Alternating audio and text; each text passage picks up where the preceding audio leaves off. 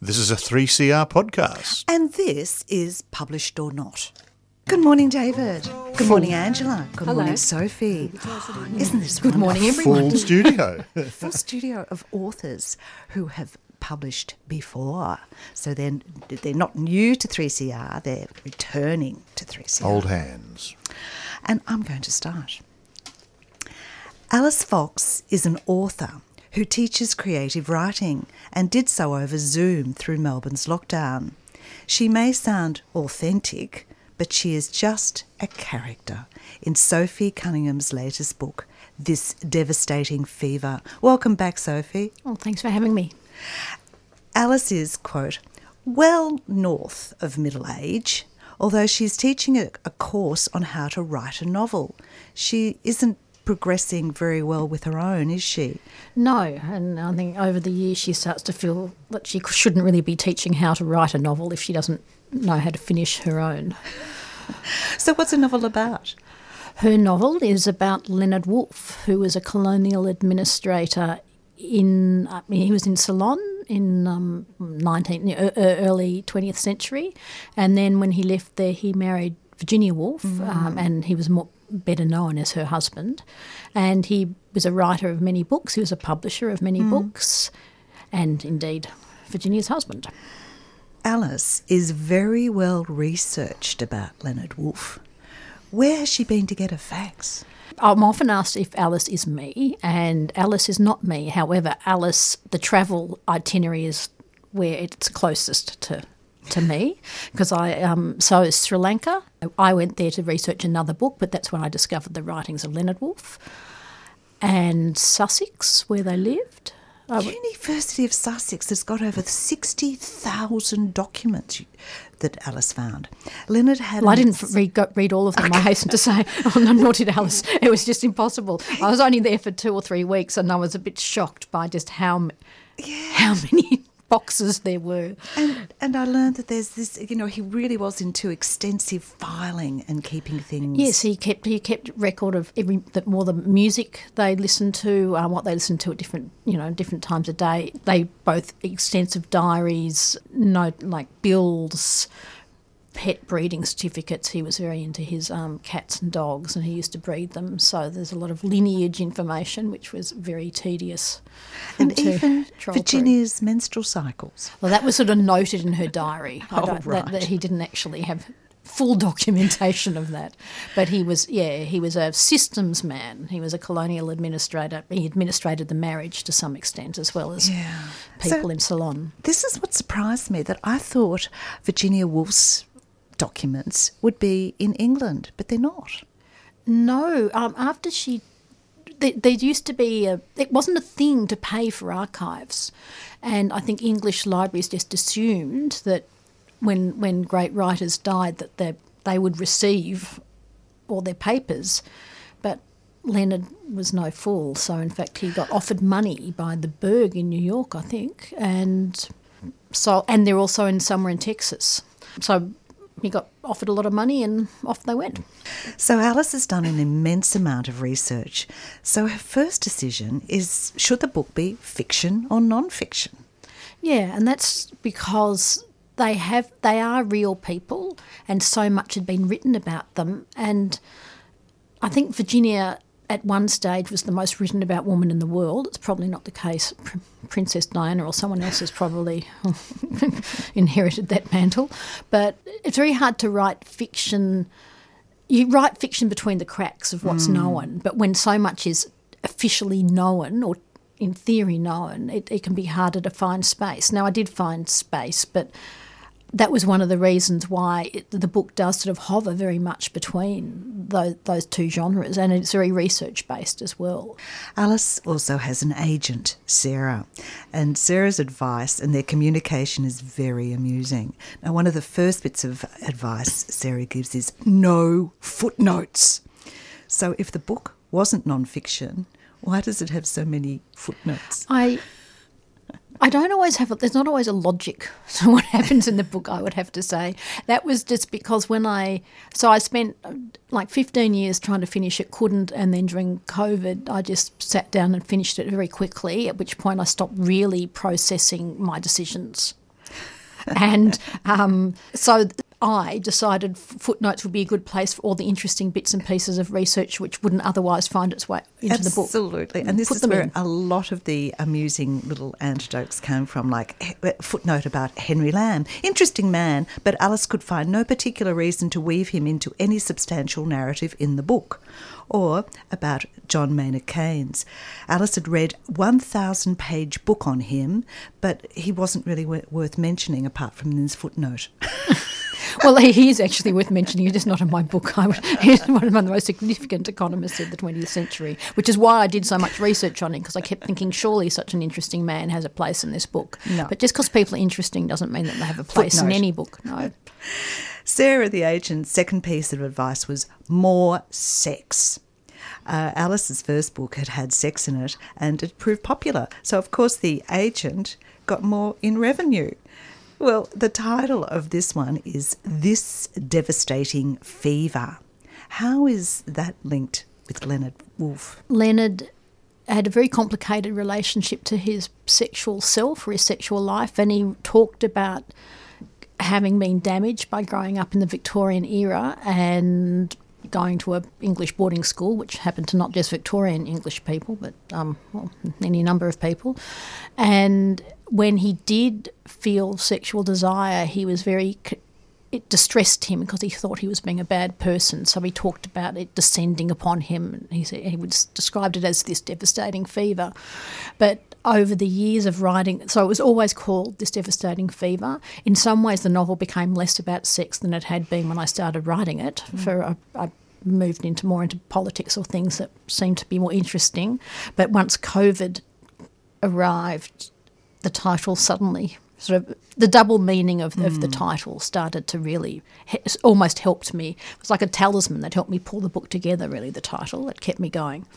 Well, sexual passion, Leonard's pursuit of Virginia and their many years of marriage, both were fine wordsmiths, but it just wasn't the time, or was it the inability to talk about? Well, they did, are you referring to the fact that they didn't have sexual intercourse? You have to be quite technical about what they did or didn't do, because they did talk about it. They talked about it to their friends, and they wrote letters about it. And in fact, Vita Sackville-West also wrote letters about her sexual encounters with Virginia, and it's fair to say that neither Leonard nor Vita had what you would call conventional sexual relations with her. So she just really didn't want to, for a complicated range of reasons, which I go into in the book.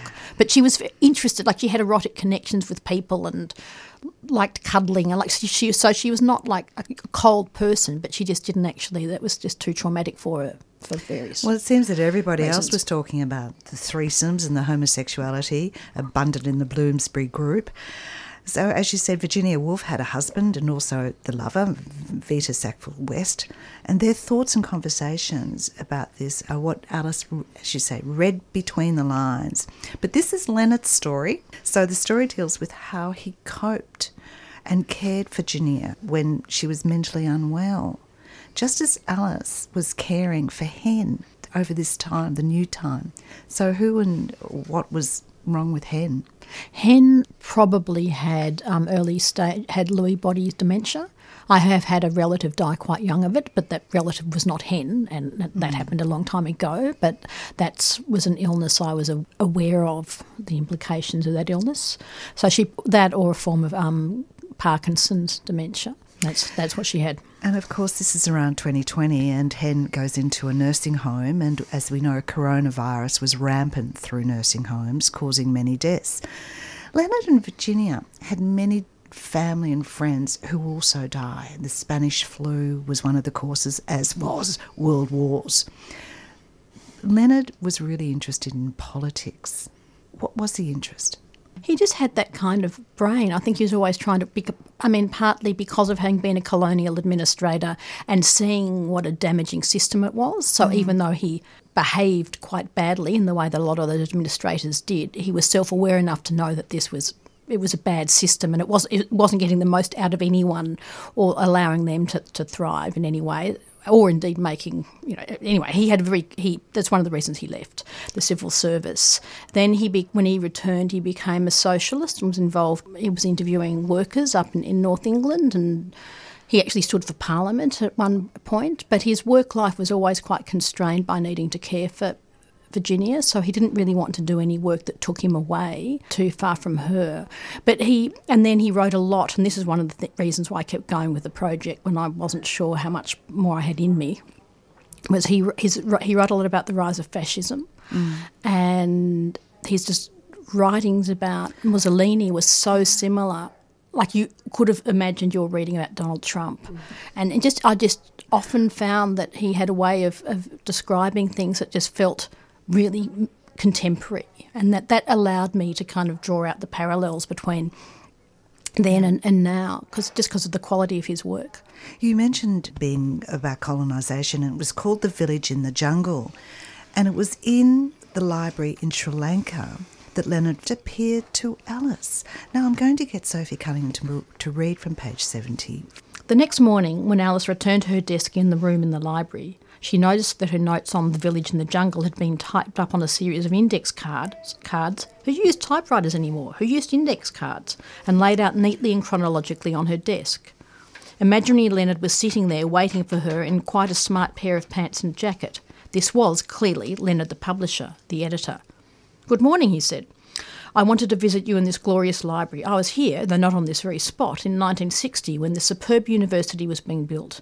They gave me an honorary degree, you know. I also visited because I have become quite invested in this project of yours and hope to contribute to your research." Alice wondered how she would manage to maintain the requisite amount of objectivity now that Leonard was becoming so involved in her process, but she hoped that the fact he was imaginary might help her maintain appropriate boundaries. "Thank you," she said. And occasionally Virginia would appear, and in the library that held Virginia's works, Virginia said, Stop turning me into a victim. Please don't call me a lesbian or a feminist. And why are you writing about Leonard when I was clearly the better writer?" These apparitions were informative and amusing. So Alice and Leonard actually shared other interests. There was writing, but there was also gardening, building greenhouses and pesticides. So there was a lot of interest there. Alice knew a lot about Leonard. They also shared the ability to digress, find other things to do. This was an easy way to move from past to present, and gave Alice a way to put all sides of Leonard on the page. A novelist is thinking about environmental damage, but in researching and writing about Leonard and Virginia Woolf, she sees the parallels between their lives with wars, pandemics and politics getting more right-wing, and what is happening now. The Devastating Fever is the book the novelist wants to write. Sophie Cunningham did.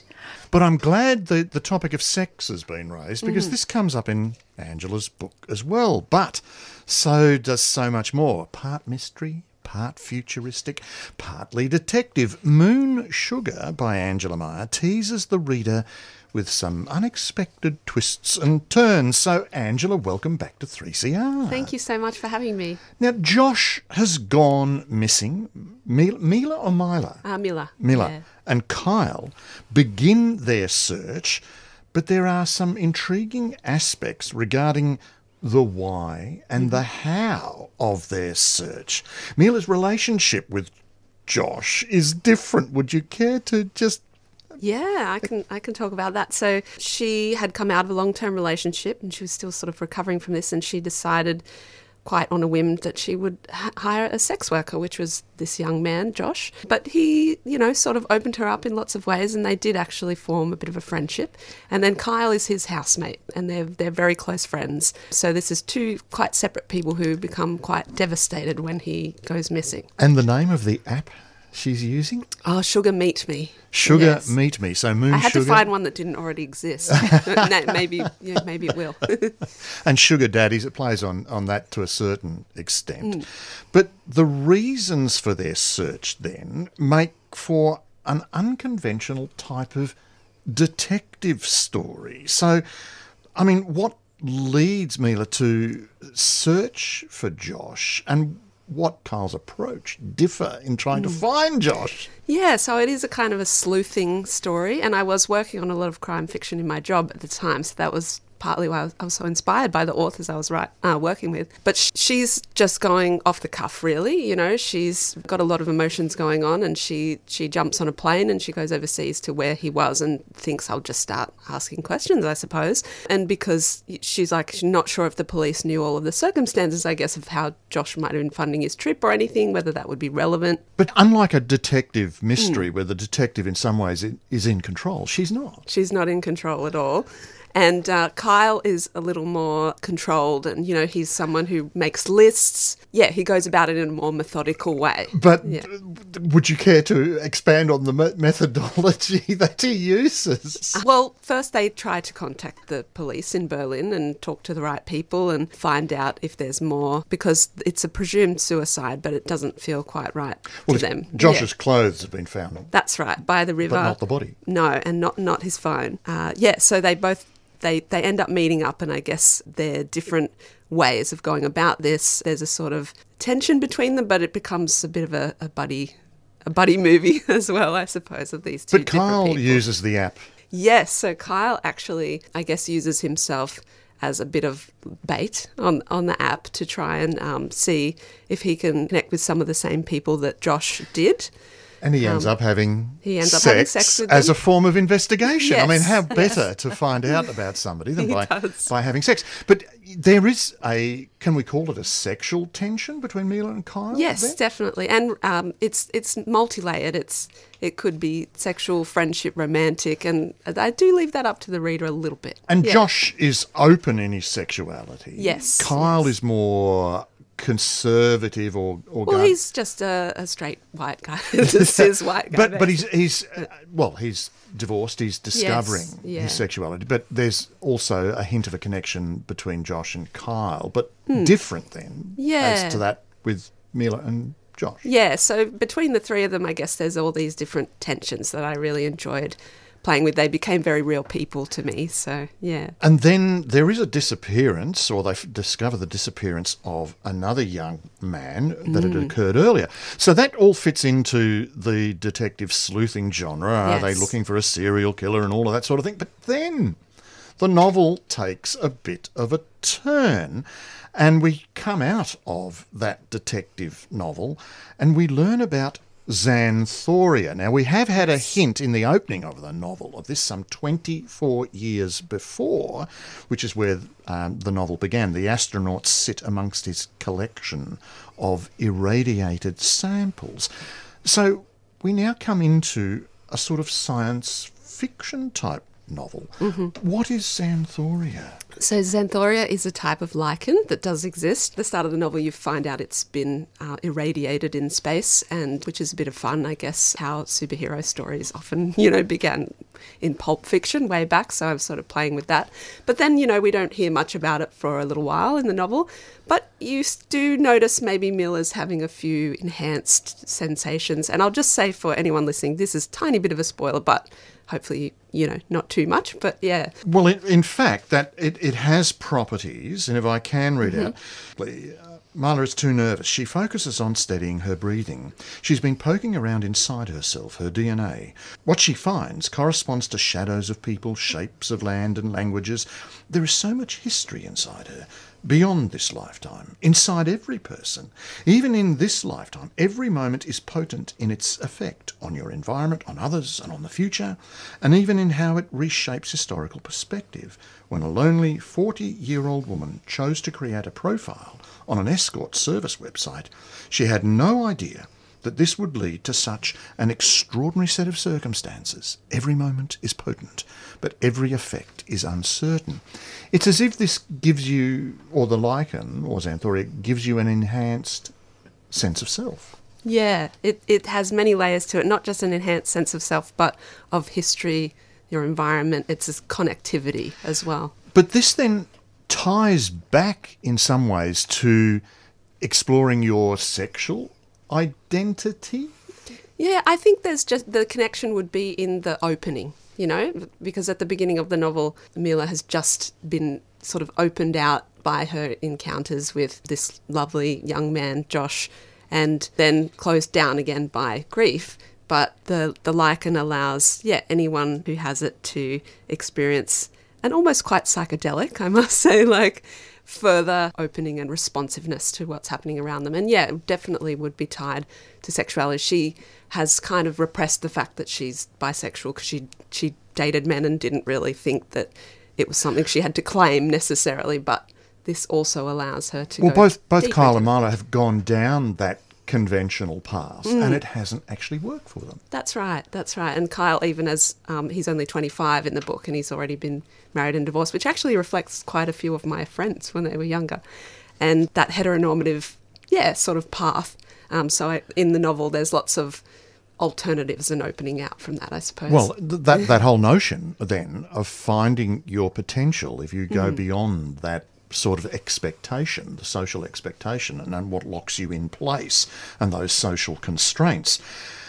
But what's happening to Xanthoria? And who are the two groups involved behind it all? And that's right. So I did have to think of, I guess, the antagonists in the book. And there's just very big questions as well of if there is a substance that can have these very strong effects on people, who would exploit it, you know. There's some, I guess, sort of satirical elements about billionaires and their power. And there's two main groups that may or may not have access to this substance, and how much of it is there in the world, you know, and what's happening to it, what happens long term to the people who might have ingested it. Yeah, so that all comes up. Which brings us back to basically the connection between Marla and Josh. They've actually taken part in an experiment. They've ingested Xanthoria and they've been able to activate it in a way. But these two groups they want to know how it got activated. So because it's rare that it has actually occurred. So then there's a massive sort of... So we go from a chase to a search. That's in some right. ways. Yeah, that's right. Yeah. They're in danger then, basically. They're in danger, which explains why Josh was in danger. Mila's now in danger. But now you tease us yet again, because one of these groups has sort of developed a cult around it in some ways. A woman in her 40s, dressed in flowing sheer pastels and muscular beneath, is led to the stage by two people in the usual robes. They sit her onto a chair. Josh squints and can see the tasers beneath their layers of clothing, but the woman does not protest, used to the rules. Or maybe she actually has a sense of belonging here. She sits for a long time in a soft spotlight, then raises her hands palm up and looks to the light as if pleading. Her mouth begins to move, but she isn't making any sound, and then her lips stop moving, and she peers around the room. People shift when her gaze meets theirs, strong and unwavering. "I am the master, John Wayne," she says in a deep, gravelly voice. So we've almost got a religious sect here. Well, you would be surprised how much real stuff I base this particular group on. I get these amazing emails from one ritual magic group, and it's just absolute gold. It's a real thing that exists. They have a YouTube channel, and it's all very commercialised. You know, you can buy all their potions and things like that. And also just researching modern witchcraft and groups around this, more in like the 70s and 80s than now. But there's so much real stuff that I drew on and mushed together. Well, but in mushing, there is a connectivity, which I think is part of what you're trying to say, how basically, opening up our potential and all these sorts of things. But you're also then playing with all of these genres, the detective, the chase, the sort of mysticism and the future, science fiction even. How did you manage to contain and control them all? I honestly started out trying to just write a thriller, but it's just something that seems to happen when I'm writing, that things just sort of expand out, and then as you say, I have to find a way to contain it all.